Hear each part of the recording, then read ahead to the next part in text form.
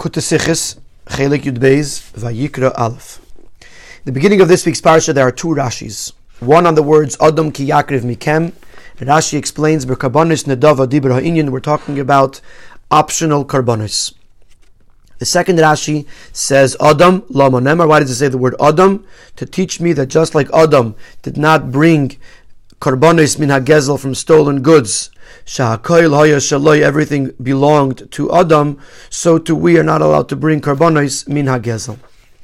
Now there's several questions on this Rashi, these Rashis, and we're going to answer them with the following explanation. The question that we have is, since it says ki yakriv in an optional context, do we have to say that we're talking about optional karbonis?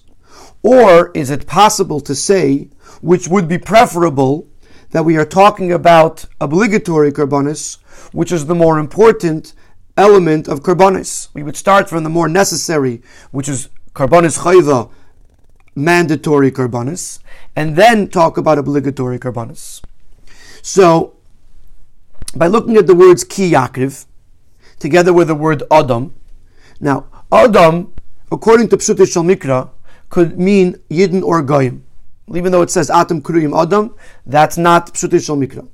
According to Pshutei Shel Mikra, Adam could mean Yidden or Goyim.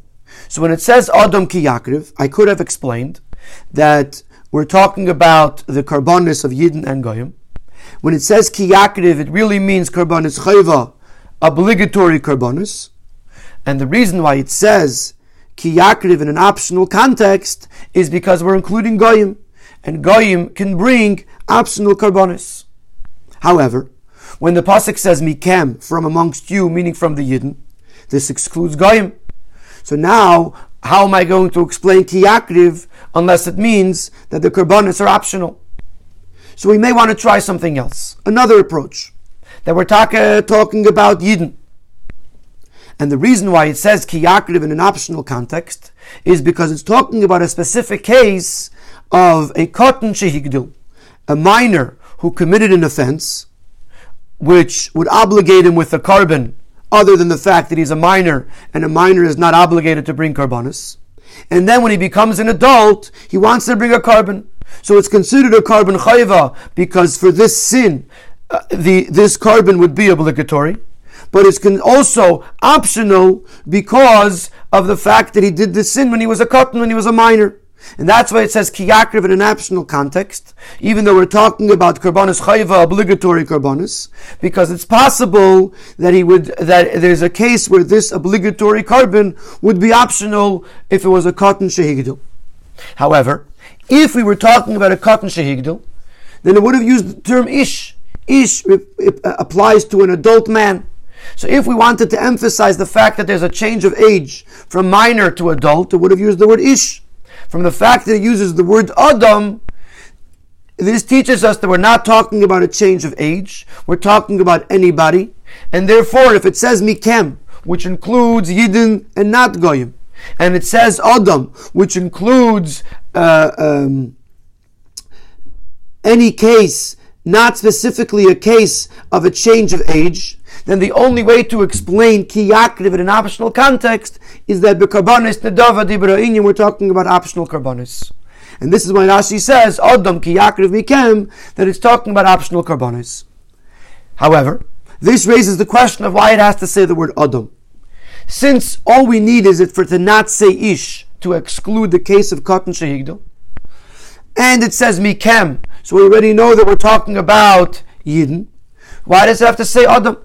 Could have said nothing.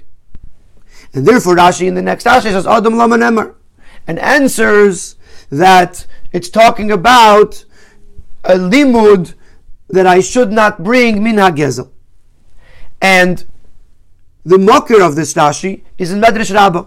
Now there's a Medrash Rabbah, there's a Tanchuma. The Tanchuma says that Adam Rishon didn't steal because he was the only person in the world.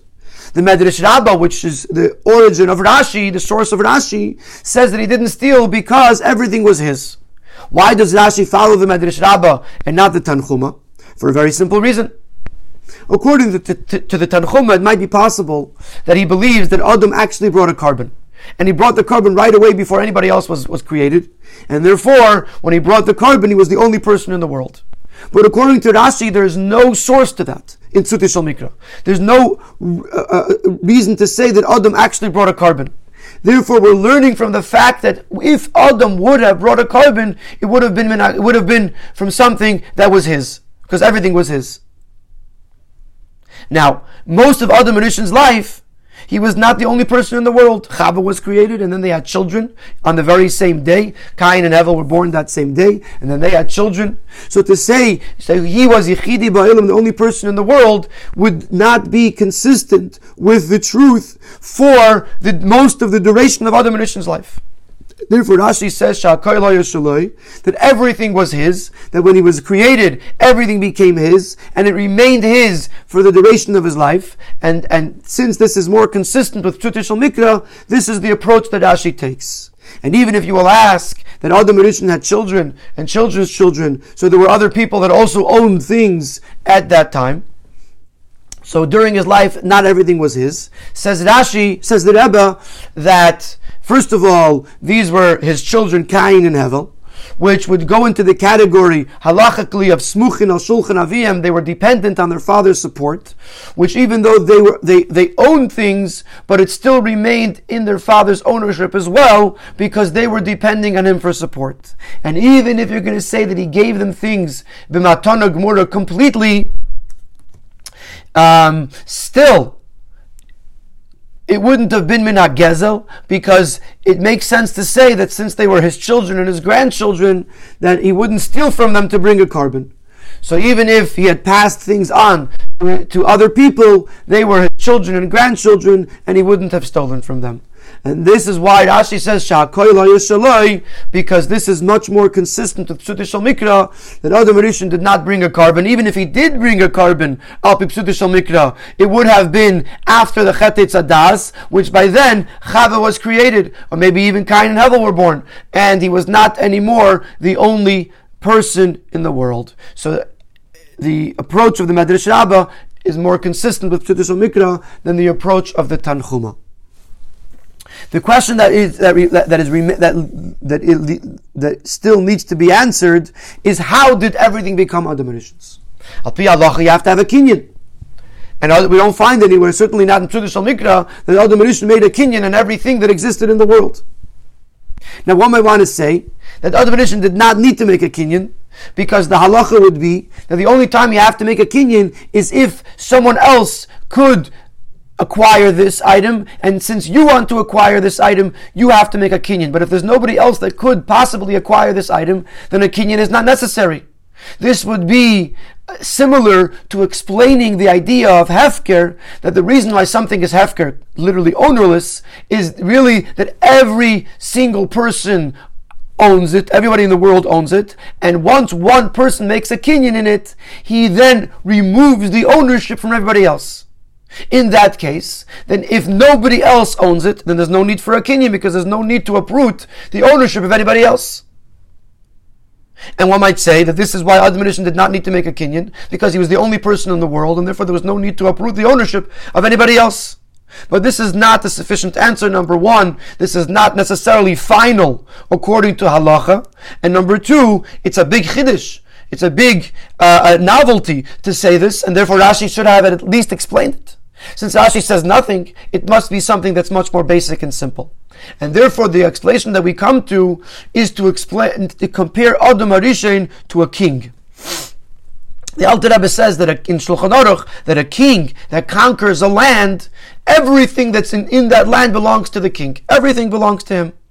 And so too, one might say that Adam HaRishon was in the same category, that when he was created, he became the ruler of the world, and by definition, as the ruler of the world, everything in the world automatically became under his ownership, and therefore he did not need to make a kinyan on this. And this is something that even a Ben Chamish Mikra could understand, that a king owns everything, and Therefore, there was no need for Rashi to explain it. Adam Rishon owned everything because he was a king, and he was like the king of the world, and therefore, if he brought a carbon, it was from his own Atman HaGezel, and that's why it says Adam in our parsha, to teach us that like Adam Rishon, we too are not allowed to bring a carbon min HaGezel from stolen goods.